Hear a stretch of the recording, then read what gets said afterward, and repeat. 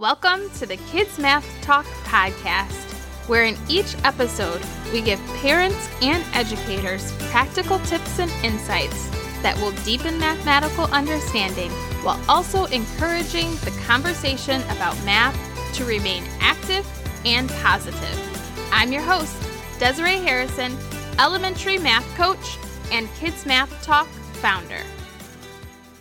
Our guest today is an assistant professor of math education at George Mason University and is a sensational expert in synchronous online teaching. So welcome to the Kids Math Talk podcast, Dr. Teresa Wills. Hi there. Thanks for having me.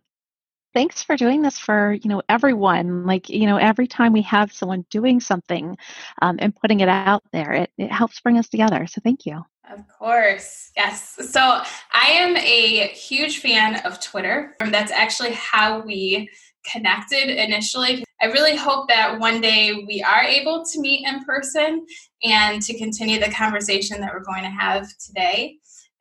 One of the really wonderful aspects of social media is how we are able to share our stories and our experiences and our resources without having met in person with people all over the world. And one narrative that I see on Twitter, especially from people who are part of the K-5 education world, is that math is the quote-unquote most difficult to teach online. And at least in comparison to reading and writing, for instance. But as a synchronous online teacher, you have a different take on this. So share with us a little bit about your unique background and the opportunities that are provided with synchronous online learning. So I started this whole journey 10 years ago. I was trying to figure out how I'm going to teach a math course to teachers, and they all lived very far away from me and from each other. So we decided to go online. But there were some non-negotiables that I was not willing to give up. Things like interaction, collaboration, having this productive struggle between teachers as we're thinking about mathematics, and also this sense of community. I actually used to play a lot of video games before I got into this, like a lot. And I knew that the gamer community was strong. I mean, we would talk with people every single day. There were norms. There were things in there that made us best friends, even though I never met them before. So I knew that existed and I wanted to bring it to the educational world. That's an interesting connection that you make because I never thought about that. Like growing up, my brother played video games all the time and we used to connect that way. And yeah, there is a huge community. So definitely. And, there's also norms too.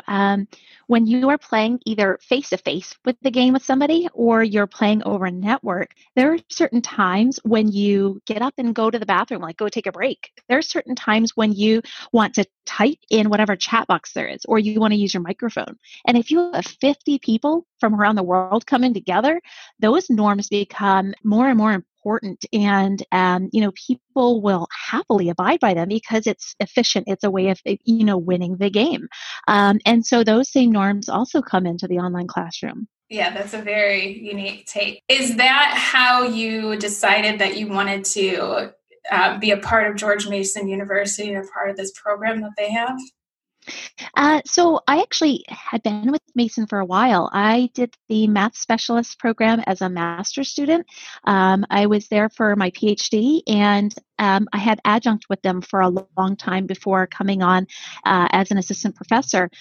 So I actually had a long journey with Mason.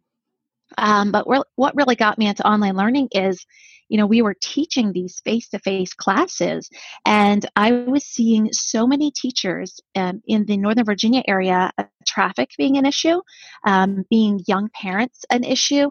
And so, when we started the online classes, we found that people could access them easier. People could be there who otherwise would not have been able to be there, or to take, a year off to, take care of some family things, but they were still able to be there. And so it just became very accessible. Yeah.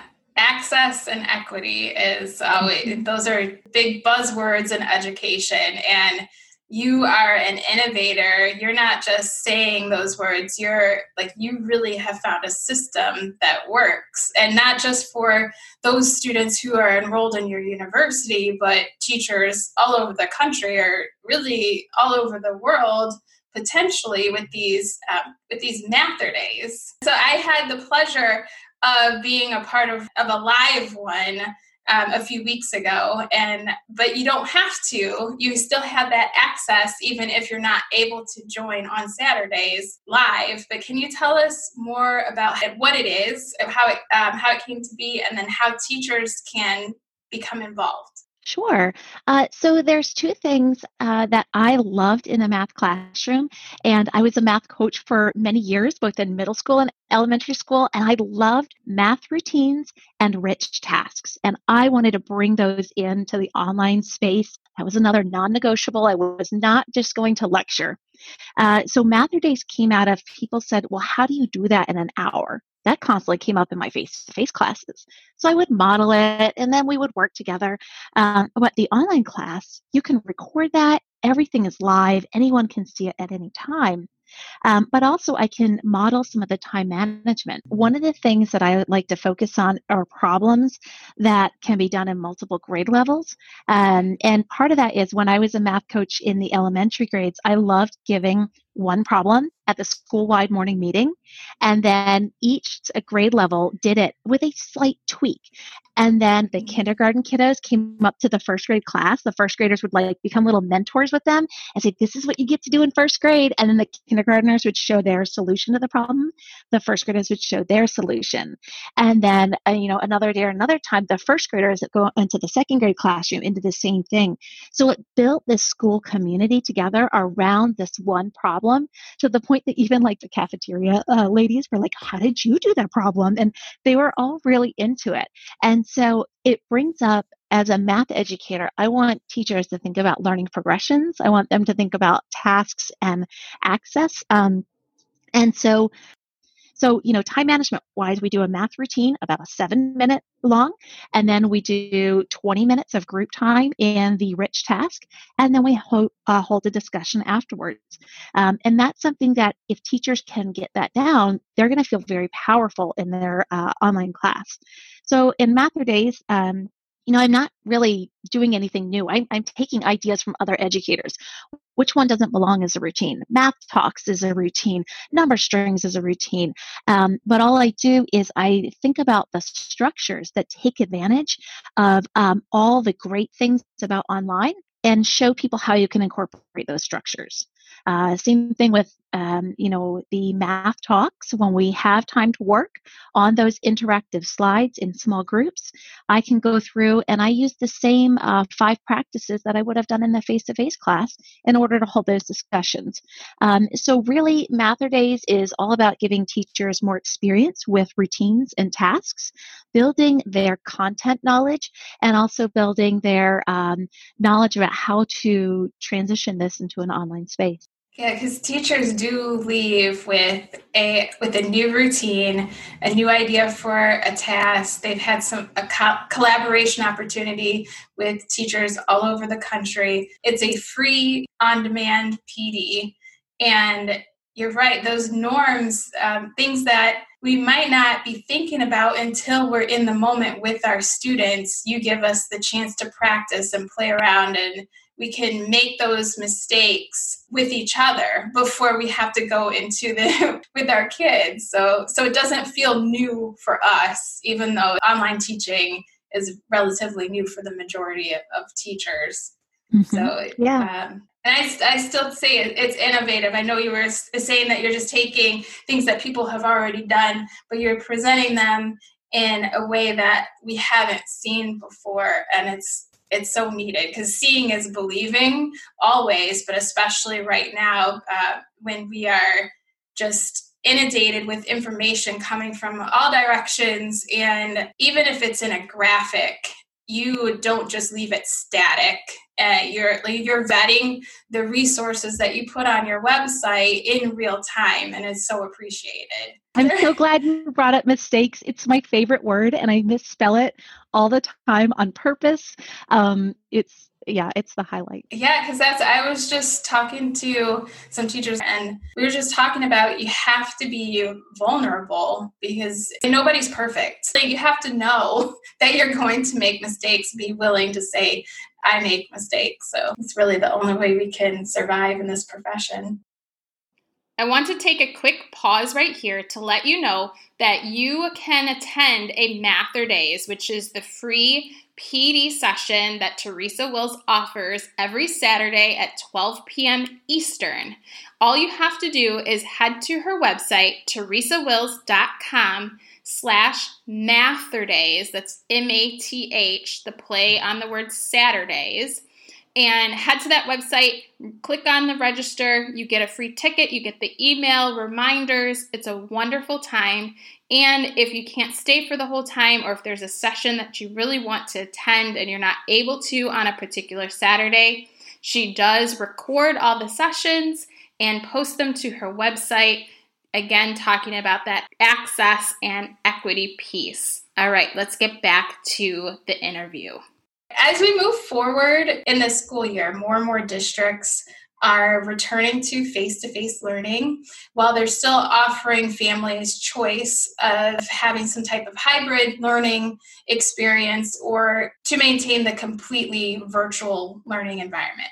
So at Kids Math Talk, we are all about helping teachers connect, but also helping parents connect. So what tips do you have for parents as they're helping their elementary child navigate online learning? Sure. So my tip for parents is let the kids make mistakes, because what that does is it teaches troubleshooting with the technology and problem solving that us math teachers really want kids to have whenever possible. So I actually have a second and a third grader, and we celebrate making mistakes and the lessons learned all the time. In virtual learning, one of the things that I like to talk about is try 3 before me. So when my kids say, Mom, I can't hear my class, I'll usually respond with, what are 3 things you tried? And even young kids can learn that, okay, what are 3 things I can do? I can hit that refresh button. That's one thing. I can unplug and replug in my microphone. I can turn it on or off. I can restart my computer. I can refresh. So what we want them to do is to start having ideas about what to do. Not a checklist, but ideas that are going to get them to be troubleshooters or problem solvers, and really bring that in to the tech world. And so, whenever I have the opportunity, we celebrate, oh, that didn't work, but hey, we learned what works and doesn't work. And, really focus on making mistakes. And the other tip that I would say is let the kids do the typing and the clicking. As a parent, it is so easy for me to want to come in and just type it in or click here, because I am efficient. But how did I get efficient? It's because I developed this problem solving and troubleshooting. And so I know, even though I'm faster at this, that down the line, if I want my kiddos a month from now to be independent, what am I going to do right now? And that means that I'm going to point at the screen or point, here's the letter Y. It's right here underneath the 6, as opposed to actually typing it for them. Yes, thank you for saying that. So right now, some days, my husband and I are taking our nieces, and we have them for the school day, and that is difficult to remember sometimes because it is so easy. Here, instead of just waiting for us to just click and get them on, but we definitely want to think about building independent learners instead of having dependent learners. Yes, I think that's a great tip for everybody. Not just while we're in the online learning world. It's a great life skill to help instill. All right, so you've talked with us a little bit about the Math'er-Days, and you have your website that has all of the PD recordings available.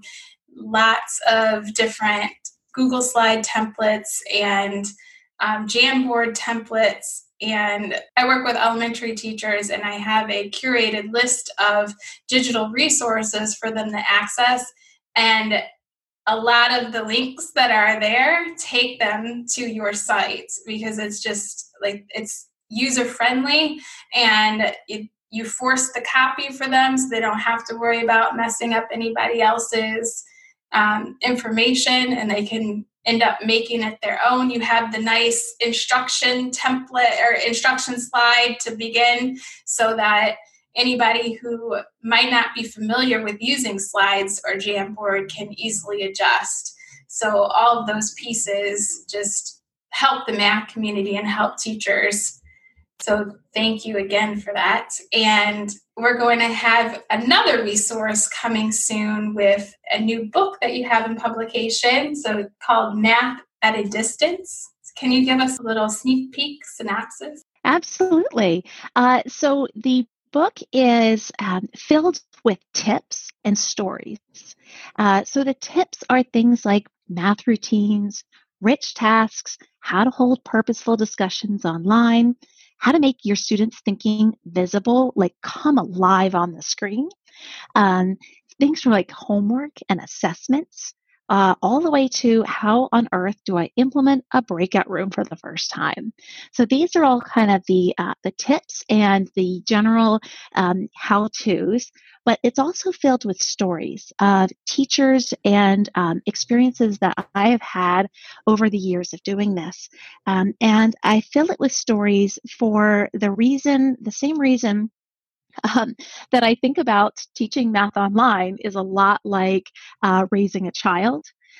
So any of you parents out there or caregivers know that no kid is exactly the same. And even when I had my second child, they were opposites in like everything. So not only did they not follow the rule book about how to raise a baby, but they were different from each other. And so what I've learned about online learning is that if you have this prescribed step, like this is the way you have to do it, what it's going to do is it's going to make you feel very defeated, like, gosh, I just can't figure out this potty training thing. Everyone else has it figured out. But as soon as we start to just listen to other stories and realize what's going to work for us and what doesn't, and we start to put together our own recipe, then we start to become empowered and we're successful because we're using them more as stories and less as these prescribed steps. So I give a lot of different stories. I give kindergarten examples, calculus examples, and everything in between. And that way teachers can find things that they like about it. They go, oh, I do that. And this is just one small step that I can add to it. And so when we find those entry points, we're empowered, we're successful, and then we want to go back and find more. So it's filled with vignettes of teachers doing it. And then all of the resources in the book are already up on my website, so people can start getting them now and interacting with them and making them their own. Wow, I can't wait. Like, that's exciting. So it's due in November? It is. It's coming out early November. Okay. All right. We're looking forward to it. There's kind of two messages that I really like to get out to teachers. All right. The two messages I have for teachers are to give yourself grace, to start small, try it out, learn what works for you, and celebrate those successes. And then the other tip is to share your work. And don't wait for it to be perfect. There's somebody who chatted with me early in March and said, you got to get it out there. And I said, well, it's not quite figured out yet. There's some holes and stuff. And they're like, well, if you wait till it's perfect, it's never going to be. And so I've kind of embraced that. I put the Mather Days stuff out there, other recordings out there, raw. They're not edited at all. And I do that purposefully because, when people see it that way, they start to think, oh, I can do this too. And so, whether you are editing a slide or you recorded a PD that you've done, or you have a section of your class that, doesn't have any student names or voices in it at the moment, just what you're doing. If you share that out, that's just going to give more to this body of knowledge and empower more teachers. So give yourself grace and share it even before it's perfect. Yeah, thank you. Two important messages that we need right now, for sure. Mm-hmm. Us on the Kids Math Talk podcast. Again, thank you for your work. and your dedication to math education, especially in the elementary math world, because oftentimes elementary math teachers and students get left behind. So we thank you for that, and we're hoping that you stay safe, and we'll talk to you soon. Thanks for having me. Teresa Will's book, Teaching Math at a Distance, Grades K through 12, A Practical Guide to Rich Remote Instruction, is now available through Corwin Mathematics. Head to her website, teresawills.com, for book resources and for information about upcoming professional learning sessions. Share this podcast with your friends and colleagues to keep the Kids Math Talk conversation going. You can always tweet me with questions or comments using the handle @KidsMathTalk. You can also head to my website, kidsmathtalk.com/podcast, for previous episodes of this podcast. And join us next week for another episode of the Kids Math Talk podcast.